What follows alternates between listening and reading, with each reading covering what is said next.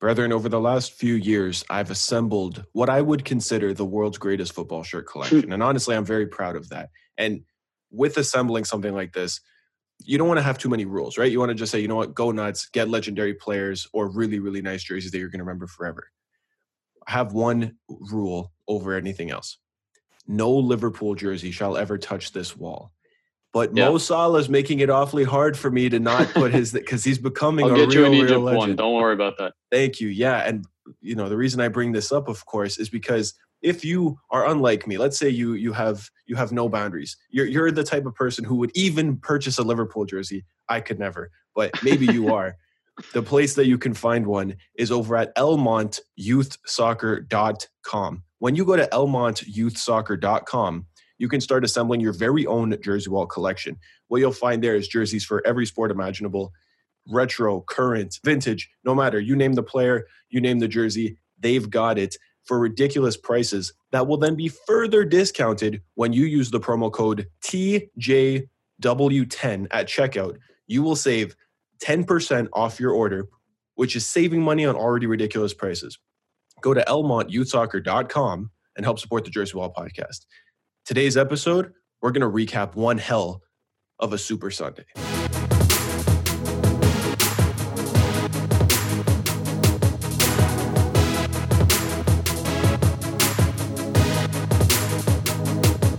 Hello, everyone, and welcome back to your favorite podcast. It's the Jersey Wall. As always, I'm your host, Mr. Nathan Santos, and with me, returning to his position of international correspondent, is Brethren FC's reunion, Mina Gali. Brethren, welcome back.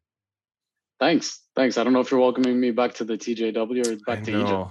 It's to both, I guess, right? It's something of a play on words there because, of course, you're not back. You've now left again, but you're back to the show where I love to have you. So thank you for joining me regardless of where you are in the world. Thanks again for having me. Always a pleasure. It's great to see you. It's always great to talk to you. And today we've got a hell of an episode in store where, off the bat, I'll say it's going to be one of our shorter episodes. We're going to keep this one short and sweet. And the reason is because it's going to take a lot out of us. All right. Recapping this Super Sunday, we could go on for hours and hours, but sometimes it's better to just put it all on the table and then move on. And that's the approach that we're going to take for today's episode. But first, we got to get you started with our Bro Talk segment of the day. Dude, I'm excited about this one. This is a nice one. This is a nice one. Yeah, I've been thinking the past couple of weeks we do Bro Talk as, leniently, but every once in a while we get a Bro Talk, topic where we're like, no, we need to devote some time off the top of the show just to talk about this. All right? Yeah, today, I think we might have a couple similar ones. I hope so, to be honest. We each have 3, and we're going to push through them because, like I said, it's a condensed episode. But for me, looking at this list, what we're going to be talking about today is underrated TV shows or underrated shows in general. If they're a web series, whatever it is. I don't have any web series shows. Maybe you do. Nonetheless, we do this because as much as we love to edutain you guys on the sport and break down and do analysis and all this fun stuff, every once in a while, we just got to impart wisdom, right? We got to say, you know what? In our lives, we've acquired this wisdom, and we just got to share it with you guys and let you know what you could be watching when you finish this week's episode of the Jersey Wall podcast. So we're going to start you guys off with this. Brethren, at number 3, what's the most underrated TV show? Number 3 is one that you actually just put me on recently, and that's Superstore. I don't know if you have that there. If you have, that's my third place too, dude. Yeah, absolutely. It's a funny show. Like, it's actually hilarious. Quite funny. It's The Office taking place at a Walmart type store, basically. Yeah, something of a Brooklyn Nine-Nine almost, but in a supermarket. And yeah, in a big box supermarket type store.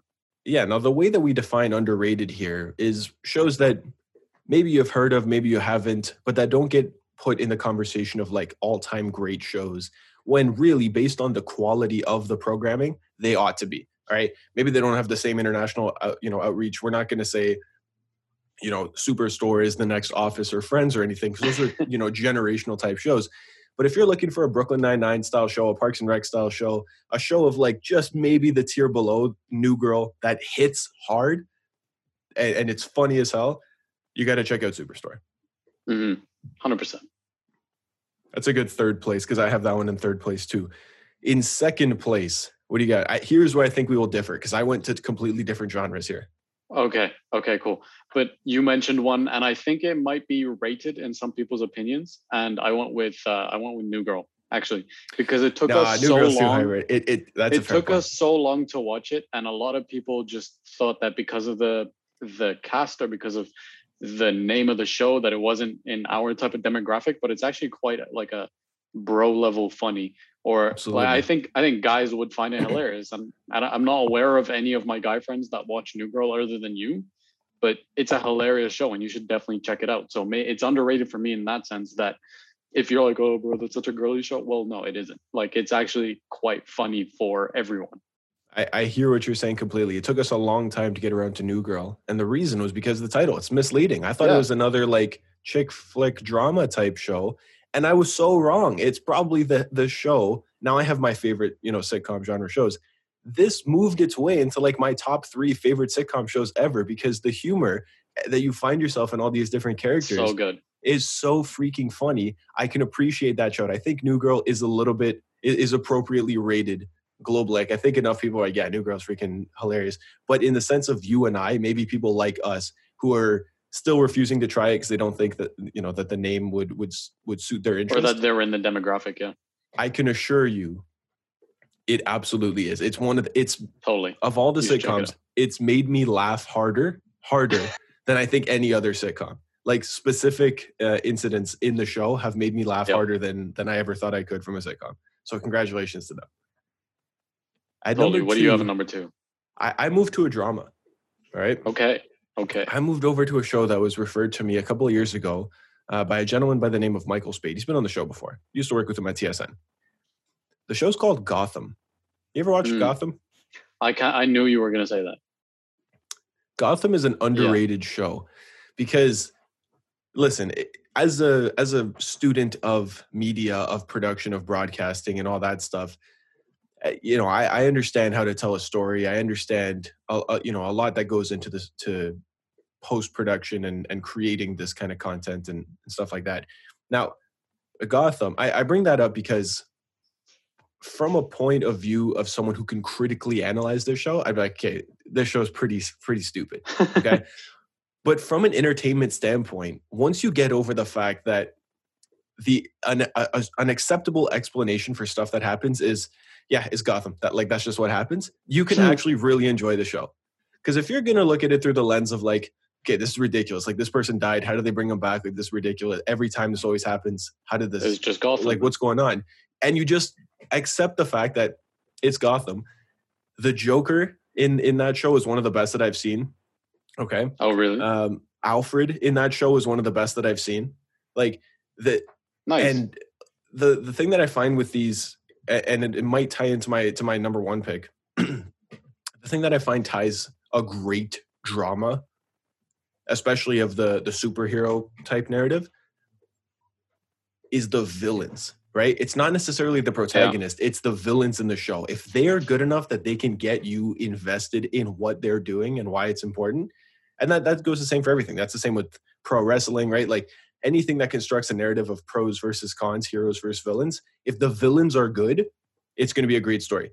If the villains are forgettable, you're going to forget about it. But the villains in this show in particular are freaking awesome. Penguin, Oswald Cobblepot, is awesome. The Riddler in it is awesome. Like I said, the Joker is awesome. It's the origin story for these characters and coming up through Gotham. And honestly, like, you fall in love with it. It's a really, really underrated show that I think people should check out. Yeah, you've recommended to me mystery a lot drama of times. Style. Yeah, I like it a lot. That's great. Yeah. Anyway, on to number 1.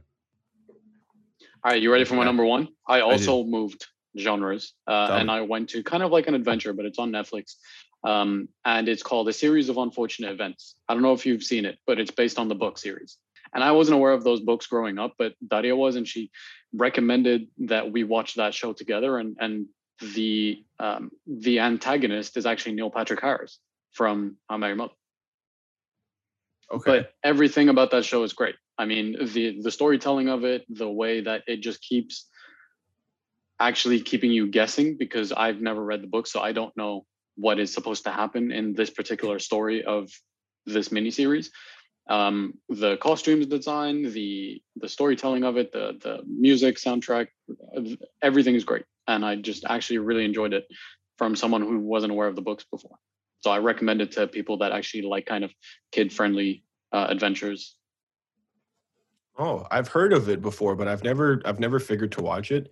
And I've heard of the books, and I've never read those either, to be honest. But it seems like one of those shows, to me personally, that I'd be like, it seems like one I could forget. I actually thought it was a movie. I didn't even know that it was a series.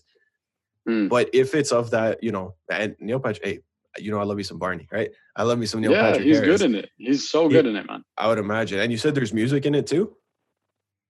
Yeah, the score is great. Okay. It just keeps you entertained and it actually delivers the type of sensation that you're supposed to be feeling at that time. All right. Might have to check it out. Moving on to my number one. My number one underrated show for the purposes of this list is Daredevil. That was a good show.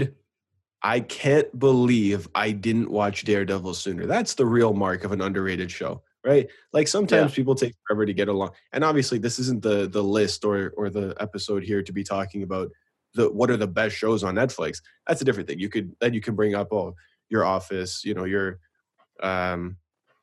Breaking Bad, whatever. Like bring up shows like that, Narcos, stuff like that Netflix makes or that they have that's just awesome. But people know that it's awesome. I did not know that Daredevil was this awesome. Across 3 seasons, we see this character arc and this, like, some of the most badass fighting scenes that I've ever seen. Again, with unreal villains that keep you so invested in the show, and this like uphill battle for your main character, Daredevil. Charlie Cox. Such an entertaining show, yeah. It's wonderful, and it takes you from origin to the place where they had to leave the character off. Because hopefully it gets picked up, and I've heard some rumors that Marvel will be bringing him back into the MCU and most of the cast. Ooh. And honestly, I'm very excited about that. I think cool. It's kind of funny if Disney Plus ends up making a continuation of the series that was specifically made for Netflix. But man, it was a good freaking show. It started off very very Batman-y. The guy's got his day job, he's got his proper stuff, and then at night he's like crime fighting superhero, but without any powers, and he just beats people to a pulp but never kills. And I'm like, okay, there's your Batman. But as the story kind of progressed, now the one thing about this is that between seasons 2 and 3, there's a series called The Defenders. Okay, you must watch this series before it's a limited series. It's 8 episodes, but it sets up season 3 of Daredevil, and I didn't know that. Okay, I watched season 3 of Daredevil, and I was like, what's going on here?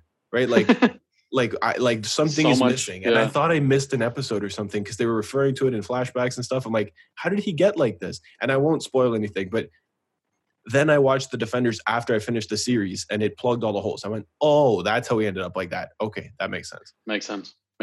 Yeah, it's actually such a good show, and maybe I'll watch The Defenders because I also felt the same way when I was watching season 3 of Daredevil. Yeah, and I watched it now, right? So obviously it's been out for a number of years, but you would have known this if you were watching it in real time, because The Defenders would have come out before season 3, and the trailers would have had Daredevil in it. You would have been like, "What's going on here?" Right? Anyway, that's our underrated shows that you should check out across Netflix, Disney Plus, wherever it is that you can find them. These are some quality shows that if you haven't already seen them, we strongly suggest that you check them out. All right. And with that, we got to move on to our episode today because we are running on a condensed schedule, which is not something that we're especially used to. All right. Yeah, we usually like to give in-depth analysis. Yeah, and we still probably have enough time to do that, but this will be a lot of we're going to cram a lot into a little here. Okay. Yeah. The first place to pick up is just straight up what happened yesterday, and we record this on the Monday. Yesterday was Super Sunday, and it was awesome for some of us. For others, it was not so awesome. All right. Now, pretty much nobody likes to see Liverpool win unless you're a Liverpool fan. We hate Liverpool, especially here. So it's not necessarily about praising them. I don't even necessarily want to ask you a question because I know you have a list of things that you want to get off your chest. So I'm just going to throw to you. Okay. Brethren, tell me about what happened for Manchester United's first ever 5-0 loss in the Premier League to their biggest rivals. Right. So I just want to preface this by saying that I texted you this yesterday. I wasn't as depressed as I need to be. So I'll be as objective as I have ever been, because I'm not as depressed as I need to be. Surely after a 5-0 defeat previously, I would just be like, I'm not doing the episode today. Come back to me later. And you would have totally understood. And it just would have been a Joe episode at that point. But I don't know. I was just in a good mood yesterday, and the game wasn't going to ruin it for me. So watching the game, it just felt like Liverpool did not get out of second gear. It was way too easy for them. And they obviously, everyone in the defense, everyone in the team has not played well at all when you lose 5-0. No one covered themselves with glory from United's team or management. Entire top to bottom, that was a disaster class. And specifically, I want to touch on Luke Shaw, because every single goal that I saw was on his side. I don't know how you leave the best player in form right now and go to your penalty spot for every single goal that happened. I don't know how you do that. I don't know how you put pressure on Maguire when he's going to clear the ball away from Naby Keita, but you're in his way now, and then both of you look terrible for doing it. And then I also want to touch on Harry Maguire not being as solid as he needs to be, or the captain, and I think his head just went in completely down, going 2-0 down, because he knew, I think from that point, everyone knew that this is Liverpool. This is not Atalanta. They're not going to get a 3-2 win. Maybe you're going to draw it, but you're kind of hoping that your attack is going to take care of that. And I, as a defense, I won't have to. And he panicked, and he didn't really do that well in terms of rallying the defense and trying to solidify everything and just getting the team to halftime with no more goals conceded, just so we can hear what the manager has to say about what we're going to do in the second half to make sure we can come back from this. He didn't do that well either. I think Wan-Bissaka had a night off, to be honest. He saw Mane wasn't on the lineup, and for some reason he played like he didn't have anyone that he was supposed to cover. Right? Like, you see Sadio Mane not playing, and you're like, okay, well, I'm actually going to win the ball back from whoever's playing on my side at that moment, which is Liverpool's left wing side. And he also looked like he didn't know what to do. Victor Lindelof, of course, didn't know what he was supposed to do. And for every single goal, it just happened from Luke Shaw's side. It looked like he was being targeted. It looked like he was walking around, never closing in on the cross, always getting in Maguire's way. Maguire not having, I don't know, the leadership or the focus at the time to tell him to stay where he is. Because after you bump into me, if I'm clearing it out and I'm the captain, I'm shouting at you to make sure you don't do that again, and to make sure that you stay with your man. Don't come to the ball. Don't play him onside. Don't do any of that stuff. Just stay with your man and try your best. And if he comes after you, or if he comes in behind you, I'll deal with it then. But at that point, it's my responsibility, because now he's in my zone. Luke Shaw has to stay with him. And honestly, I think he should have been dropped at halftime, and I don't know why he wasn't. I don't know why he stayed on past 25 minutes in the game, which was already, 3-0 down? It was actually laughable. It was so easy. Liverpool didn't get out of second gear. They were walking into every single attack that they had was a goal. They were walking around the pitch. It didn't look like they were fighting for it. It looked like they were just having a nice training session. And as soon as it was 2-0 down, the game just ended. It could have ended there, honestly. Like, it just didn't look like we were ever going to come back from that. And yeah, Bruno missed his chance in the second minute, and that could have made it a different game. But those are the margins you're talking about. If you don't score against a rival like Liverpool, or a quality of a team like Liverpool or City or whoever, or Chelsea, then you're gonna pay for it. And they absolutely did. And maybe if you capitalize, it's a different game. But the fact of the matter is, you didn't, and this is now where you're at. Yeah, and that's so. Do you feel like you got it all off your chest? I can now poke holes and ask questions and stuff, right? And again, you're braver than me for coming on here, because you remember when City lost 5-0 to Liverpool. I mean, we got it back. Don't get me wrong, right? Yeah. But at the time, I was just balled up on my couch, and I was like, yeah, this isn't the day for it. And to be honest, I probably would have taken the week off if that happened. So I appreciate you coming here and you delivering this analysis. I don't disagree with much of it.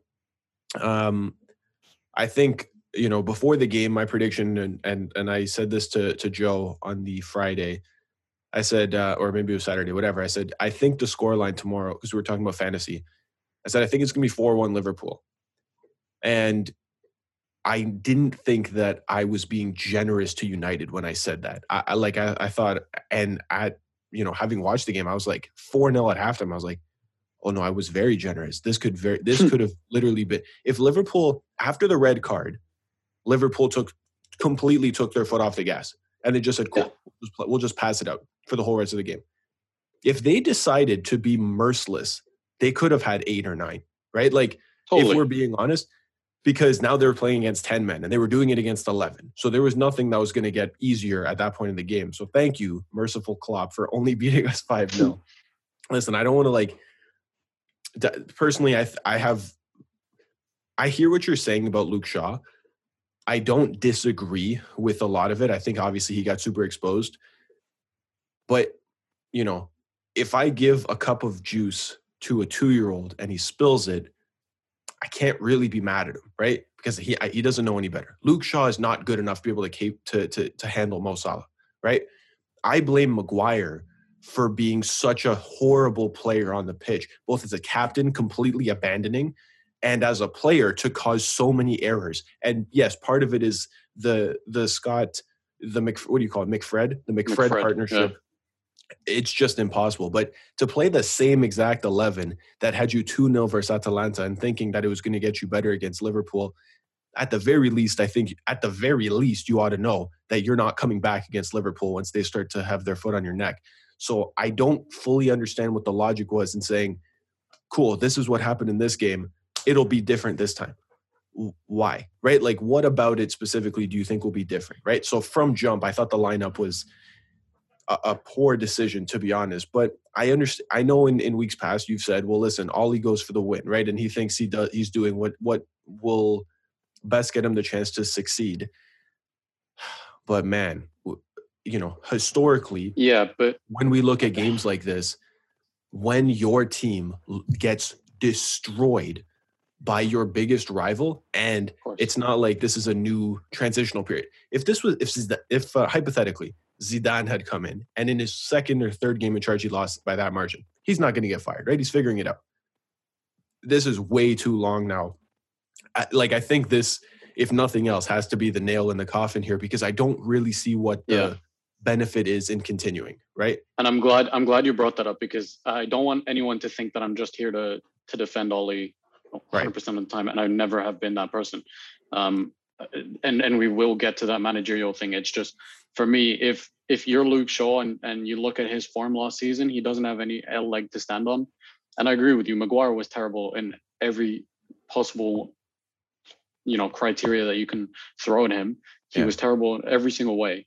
But again, Luke Shaw could have at least kept it at 3-0 with better positioning at halftime. You know what I mean? It's like a lot of that was preventable, and you put us in an unnecessary risk by not holding your position. At least you're a body in the way. If you're not going to do anything defensively, you're at least one of those like mannequins that they have for training that he has to now get around. And it's an extra 5 yards that Maguire can make up for it with his lack of pace. So it's just, you're putting them at unnecessary risk. And it probably would have been a similar scoreline anyway, but it didn't help. And in terms of the manager, go ahead. No, go ahead. No, please finish your thought. I was just going to move on to the managerial thing. It's just, so obviously when you're losing 5-0, questions have to be raised towards the manager. They have to be raised towards every single player on the pitch. But of course, the manager is where the dollar stops, right? Like, that's where he makes the decisions. And obviously, once they're out on the pitch, there's not much else he can do other than make subs. And like I said, I would have taken Shaw off at 25 minutes, but it didn't look like these players knew what they were doing. And I don't know if they're hungover from Tuesday, not literally, obviously in Tuesday or Wednesday, again, whenever it was against Atalanta, or whatever it is. But it just didn't look like they knew what a plan B was. And I know that's a criticism that you were throwing at Ollie for a while, and it's a valid point. And I was just saying that when plan A works, it's been good. And that was my stance previously. And for me, I didn't see any obvious replacement to change it. So it was kind of like you're doing the same thing all over again. So you might as well just stick with it and hope he figures out a plan B. But it just didn't look like whenever plan A wasn't working, he knows what a plan B is. And that is something that has been leveled at him since the moment he walked in. But he had always had that cushion of, oh, it's the squad. He doesn't have the squad. Now he absolutely has the squad.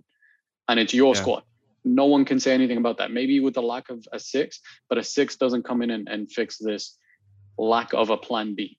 And when you are getting thrashed, the players need to know what they do in that situation. They need to know what crisis mode is. And it just didn't look like they knew what they were doing.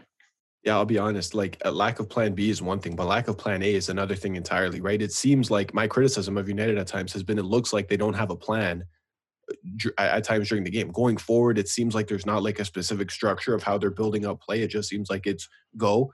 And defensively, it's like, all right, guys, figure it out. Don't let them score. And I think part of that is why I don't necessarily fault Luke Shaw as much, because I genuinely don't think he knows where to be, because no one has told him where to be. And like, I think that lack of personnel is one thing, right? You know, obviously Varane didn't play. That's a huge loss. But aside from that, you know, you're still lacking in quality central midfielders in that too. That's another thing, you know, altogether. But overall, for the players that you have and the money spent, there has to be a more, you know, clearly defined defensive system to make sure that doesn't happen. Because it'd be one thing if United were playing and pushing Liverpool back and got caught out a number of times. That's, you know, you remember when Villa tore Liverpool to shreds 7-2. It was through that style of, it's like, man, they can't freaking get it together. But that's one thing, because they knew defensively where they should be. They just couldn't keep up with that high line, and they refused to acknowledge that they needed to drop back. United were getting walked through, which is a bigger problem, I think, right? Because they genuinely, you know, you criticize Luke Shaw's positioning. I don't think it's a coincidence that every week Luke Shaw has no idea where to go. I think if there was I think in a Thomas Tuchel system, hypothetically, Luke Shaw would know, okay, I got to be here at all times. This is where I have to be. And if he was still completely out of position all the time in that, he wouldn't be playing, quite frankly, in the system. Right. And then we could start to accuse him and to blame him and say, okay, listen, we know based on the credentials of the manager that you have been told where you should be and what you should be doing, all of the defensive players. Because we're not seeing that, I have to believe that you're stupid or disobedient. Which is it, right? But I can't really fault the players for Ollie's lack of a system there, which is, I think, at the very least, what has been brought out the most, right? What we've been able to see most clearly in this game is just how comfortable it is for a team like Liverpool, who know exactly what they're doing and how to carve you open, to do that against players who don't know what to do.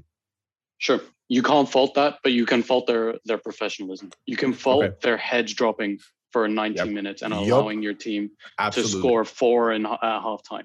You can fault them for not knowing, you know, listen, let me just protect my own integrity here. Forget about anyone else on the pitch. Forget about those other 10 players. I need to protect myself. So I need to work. And Luke Shaw just wasn't doing that. Neither was Maguire, neither was Lindelof, neither was Wan-Bissaka, neither was anyone else on the pitch. And I don't want to make it sound like I'm singling Shaw out, but it was just the most obvious one for me because he was so you have the best player on the pitch versus somebody who doesn't know what they're doing. Shaw is going to be the one. And to be honest, that's why I blame Maguire. It's on the same side. It's that left side of United's defense. And Salah just said, I'm not disagreeing with that. I'm just going to rip you guys to shreds. Yeah, and I'm not disagreeing with that. And it's funny that you bring up the defensive system, because that defensive system is what made Ollie successful in those big games. You remember the big games that he won last year or even the year before that? It was because of that defensive system that allowed him to then go and counterattack. And it's just weird. I don't know if it's because he now has the squad full of riches of attacking players that he's like, let's try to attack a little bit. And everything else has hit the fan. But maybe he should have gone back to that a little bit more, because it looked like Liverpool was giving us the ball because they knew we weren't going to do anything with it. And yeah, we threatened a couple times and we got into good positions, but really it was over after the 10th minute. Where does United go from here? Again, like I said, this is rock bottom, right? Like, would you agree? Yeah. Is this rock bottom? Because it's not the fixture list doesn't get easier in the next few weeks either.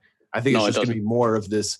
You know, the pressure will continue to rise, which just begs the question: where do they go from here? Because even if you were to bring somebody else in, they're going to be starting in the hardest possible place. Do you know what? Realistically, and someone asked me this today. Like my roommate asked me, if you do change the manager, do you do it now or do you do it after the City game when things have calmed down a little bit. And my response was, do it now. And again, I don't want people to misunderstand me in saying that this is me saying Ollie should be sacked, because once again, I'm not the guy to say the manager should be sacked or a manager should lose his job. I wasn't doing that with Mourinho, and I won't do it with Ollie. Yeah. It's just, for me, I think he's reached his limit of where he can take this team, and maybe some new ideas will take us forward. And like I said, was never his job to be the guy to take us to Premier League winning teams. It was actually his job to just be a guy till we found that guy. But he earned his position, his full-time position, and took us from C to B. Now it's probably might be time to find someone to take us from B to A.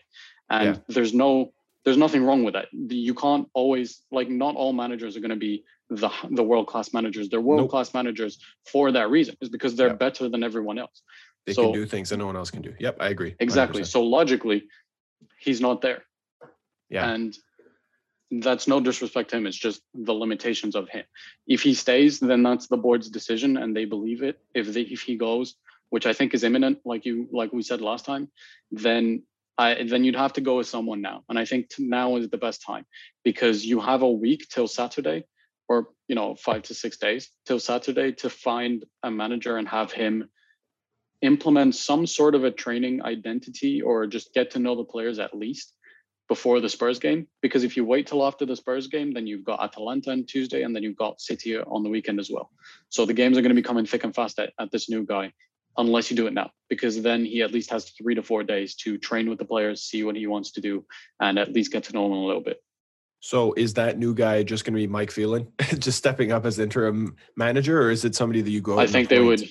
Yeah, I think they would go and appoint someone just like by what I've been hearing from Fabrizio. I figured that's what you'd say, but it begs the question: who, right? Who would ideally, right now, in this terrible place that United are in, but having rebuilt quite a bit, who inherits this squad and can take them to a level that Ollie simply can't? So you're looking at world-class managers, or managers that can do better with world-class players. And I know you raised Graham Potter as one of them, but again, I just don't think that if you have a crisis situation where you've lost 5-0, and Ronaldo and Pogba and Bruno and Rashford are looking at who's coming in now, and Graham Potter comes in, I don't think they're going to be pretty pleased with that. And then again, I don't think he's coming anyway, because he's not going to leave his team mid-season, regardless of if he is the guy or not. So you're looking at managers that are available, and world-class managers. So world-class managers are only really Zidane and Conte in terms of credibility and achievements. Yep.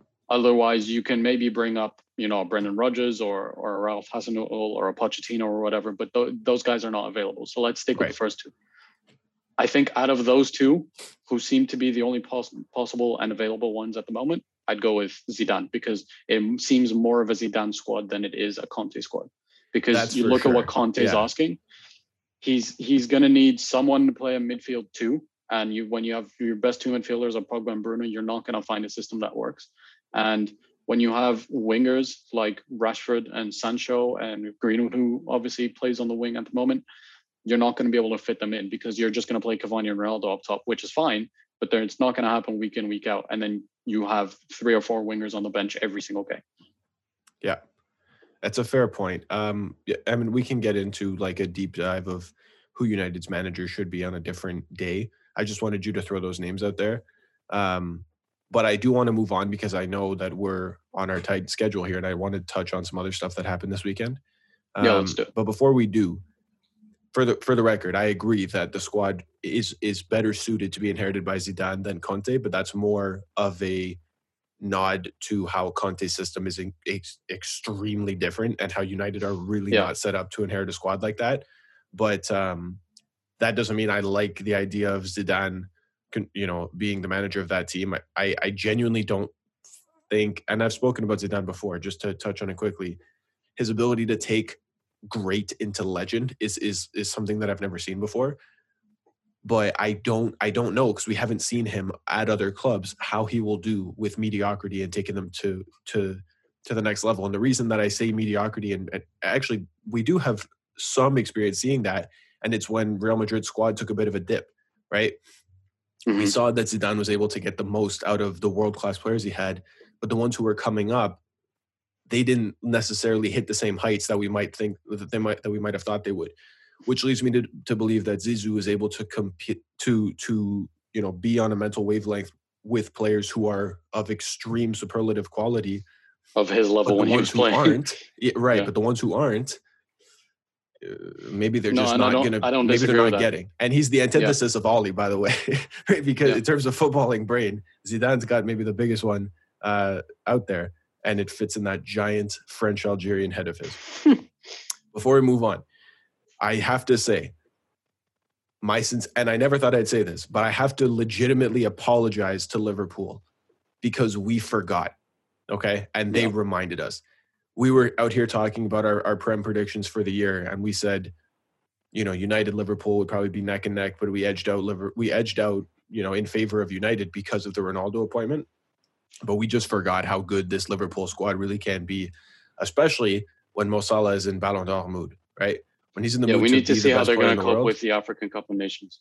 That's just it. Yeah. So maybe we'll revisit this again in May, but they reminded us that, hey, if you're going to compare us and say we're competing for the league, we're not favorites for it, then we're going to remind you who it is we're competing with. And we're going to have those thrilling games with them and compete with them. But let me show you our quality. We're going to blow the ones who aren't on our level out of the water. But you're right. The African Cup of Nations will definitely affect them because they do not have the depth or the quality, especially in the positions that they're going to be losing. Nonetheless, we don't have a whole lot of time, so I just want to talk about it to end out the show here. This, for us as Premier League fans predominantly, this was the biggest game that happened on Sunday, right? But globally, it wasn't. Globally, El Clasico also happened. Okay? Did you watch any of it? I couldn't, no. No, yeah. So let me just give you a brief rundown of what happened here, okay? All right, let's do it. The final score, for those who don't know, and most of you will, was... Oh, geez, I guess so I didn't even finish it because, I didn't even know that Aguero scored at the end there, bro. Wow. Oh, no, yes, I do. Sorry. I'm remembering so much of the Liverpool game. I thought that was like a last-minute penalty looking at the scoreline. But the scoreline doesn't really reflect what it was, right? It was Real Madrid. It was very entertaining. It was very open, this game. But it really wasn't as much as the scoreline would suggest. 2-1 kind of suggested it was close and Barca were mounting a comeback. There were few times in the game that I thought Barcelona were going to take it, right? I think overall the feeling was that Madrid felt comfortable in this game, and the goals that they scored from your friendly neighborhood center back Cam, David Alaba, was incredible. And then when they scored in the 93rd minute, it just kind of put the game to bed. I want to throw to you to talk about Koeman, because honestly, speaking of, we've done the segue before, right? From one manager on the hot seat to the other. Is this Barca situation being blown out of proportion a little? He's the first manager since the 1930s to lose 4 Clásicos. Obviously, the squad isn't helping. I think he's genuinely he has both hands, feet, and neck tied down because there's nothing else that he can do. So I don't know if you kind of just stay with him and hope that you can ride this out a little bit so you get a better squad, or you just hire another manager. But one thing is for damn sure, they can't afford to fire him right now.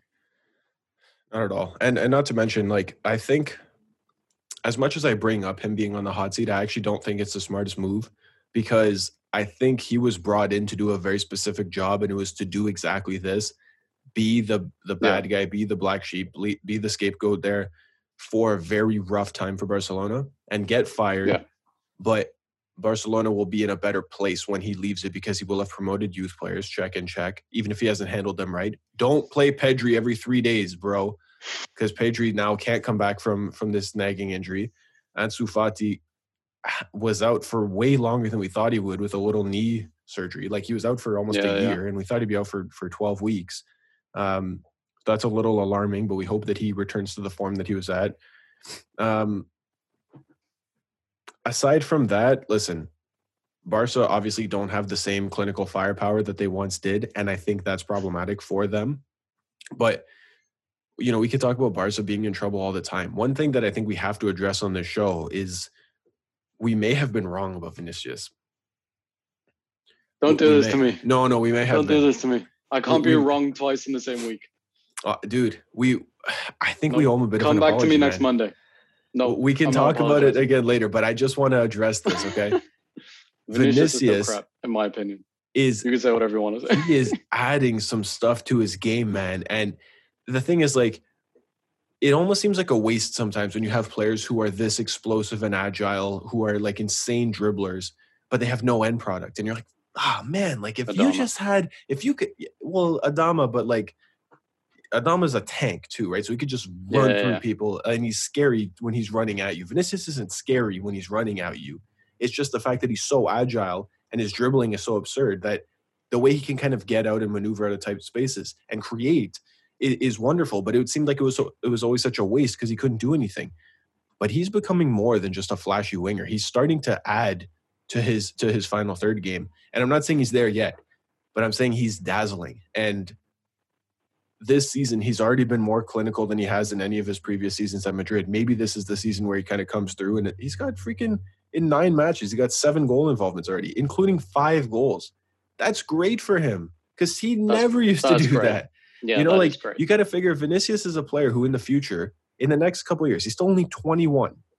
If by 25, this is a player who has some end product and he continues to have that kind of razzle-dazzle flash that he does. Yeah. Even boy, like if it's 10 goals, 10 assists every season, like that is... It's going to be is quite good. He's going to be like a something special to watch, and the goals that he will be involved in will be huge goals, which will be very exciting. All right. Well, now, I'm not ready to admit that yet, so come back to me on Monday. No problem. I have some thoughts on. I watched Atletico Madrid and Real Sociedad. And I have some thoughts on it. Yeah. Yeah. I really am glad, and we're going to wrap soon here, but I really am glad that Thomas Lemar is finding his feet as an 8. And this game didn't suggest it as much because this is kind of referring to even the Liverpool game, midweek, which was thrilling as well. When Atletico Madrid, who are now starting to play in this 3-5-2 formation, he's playing as one of the 8s, the other being Rodrigo de Paul. It's starting to link up very well. And I think for a long time, since the Monaco days of Thomas Lemar, we were like, bro, when's this dude going to be that guy for Atletico Madrid? But in the system that Simeone plays, especially in a 4-4-2, he's like, okay, I guess I'm a left mid, but I'm like a defensive left mid. Like I really can't get anything going. Now he's like an 8 who's getting forward and creating and being, running at people. Like he's finally getting to rev his engine a little and show what he's capable of. And he's a hell of a freaking player, man. I'm glad that he's getting called up for France for it. Yeah, to play in midfield, not even on the wing. Like, bro, this is this guy's best position, and few of us knew about it until we actually started seeing him play there. And I'm very happy to see that. Alternatively, Joao Felix playing in a 3-5-2 is dope, man, because he drops so deep, but sick. He creates, and it makes me wonder whether or not in his future he will actually be a center forward, or if he's actually going to be like something. We can't really tackle like an 8, but he drops cam. Deep. Yeah, like he drops deep to create. I want him to add the goals to his game, but he's developed. He's finally flourishing creatively, and I'm so excited to see that. I just hope he can stay fit. It's Harry Kane in a Mourinho system, just skinnier, way more agile, better dribbling, and younger. It doesn't get as many goals. Like if he can reach a Harry Kane level, obviously, I'll be thrilled. As my guy. My guy's wrong. Last thought of the day. Alexander Isak is so nasty, bro.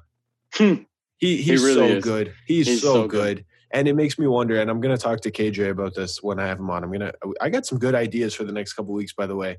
One of them I'm going to talk to KJ about, but especially about Alexander Isak. But can't wait. Makes me wonder how much thought should be given to him approaching, a massive club right away and filling that 9 spot. Because when you have a tall dribbler, there's nothing quite like it, right?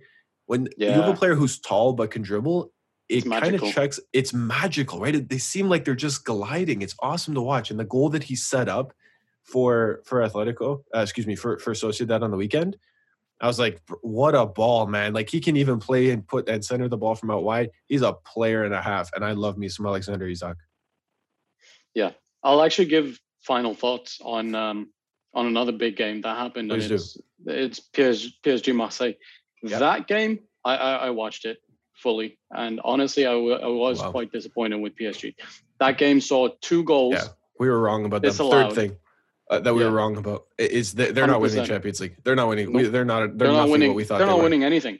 They're not winning anything. Like they might still win Liga, but that's it, right? Yeah. And we saw a goal for each team disallowed thanks to VAR, and rightfully disallowed. Like I'm not gonna complain about that. What I will complain about is that this is too much of an individual team, and you know, if this was a team in the Premier League called Manchester United, people would be losing their heads about Pochettino because this team it's not gelling well at all. Well, imagine that you bring in 6 new players in your starting 11, and you leave out one of the most crucial gelling players, which is Wijnaldum. Leave him on the bench. I wonder why the hell can't this team find its feet? Well, why do you think, bro? You completely rebuilt the 11. Don't want to pass to each other. I wish I could watch more of Ligue 1 and PSG play this year, but from what I've seen, I know they beat City. They haven't been impressive, and we were very, very wrong to assume that they were going to win everything that we thought they were going to win, because in FIFA they'll win everything, but in reality, maybe it's just mentally they show up for Europe and they're just like walking the league because they know they're going to win. Maybe that's it. Maybe mentally the players just can't get revved up for a Liga match. Yeah, maybe. I mean, it's possible. Anyway, is that a good spot to leave it? I think so. I think we covered a lot. I think we did cover a lot. Yeah, I don't like these condensed episodes. I hope that in the coming weeks that we have, that we'll go back to our normal form of just kind of talking to our heart's content here. But we had to make some adjustments this week. We hope you guys don't mind. We hope you still enjoyed the 40-ish minutes that we brought to you guys. At the past couple of weeks, we've been hitting like 120, right? Yeah. So we've given you more than an hour. Today we had to kind of cut it. But nonetheless, we hope you enjoyed episode number 114 of the Jersey Wall podcast, recapping this weekend's awesome Super Sunday. As always, I've been your host, Mr. Nathan Santos. That is Mina Gali. Brethren, where can we see more from you? You can find me on Instagram at mina.gali98, and on Twitter, I'll follow you back if you can find me. Boom. You can find me on Instagram at the Nathan Santos. Find me on Twitter at MasterChef Nay. Also on YouTube at MasterChef Nay. That's where you can find bonus clips of the Jersey Wall podcast, Bro Talk, and all that other fun stuff that we do there. Follow the Jersey Wall podcast on Instagram at TJW Podcast. And thank you so much for tuning in this week. Once again, don't forget to go to elmontyouthsoccer.com to start building your very own Jersey Wall collection. Brethren, thanks again for joining me. Look forward to the next week. Me too, dude. Guys, take care. Enjoy this horrible fall weather. And we'll see you next time right here on the Jersey Wall podcast, baby. Woo!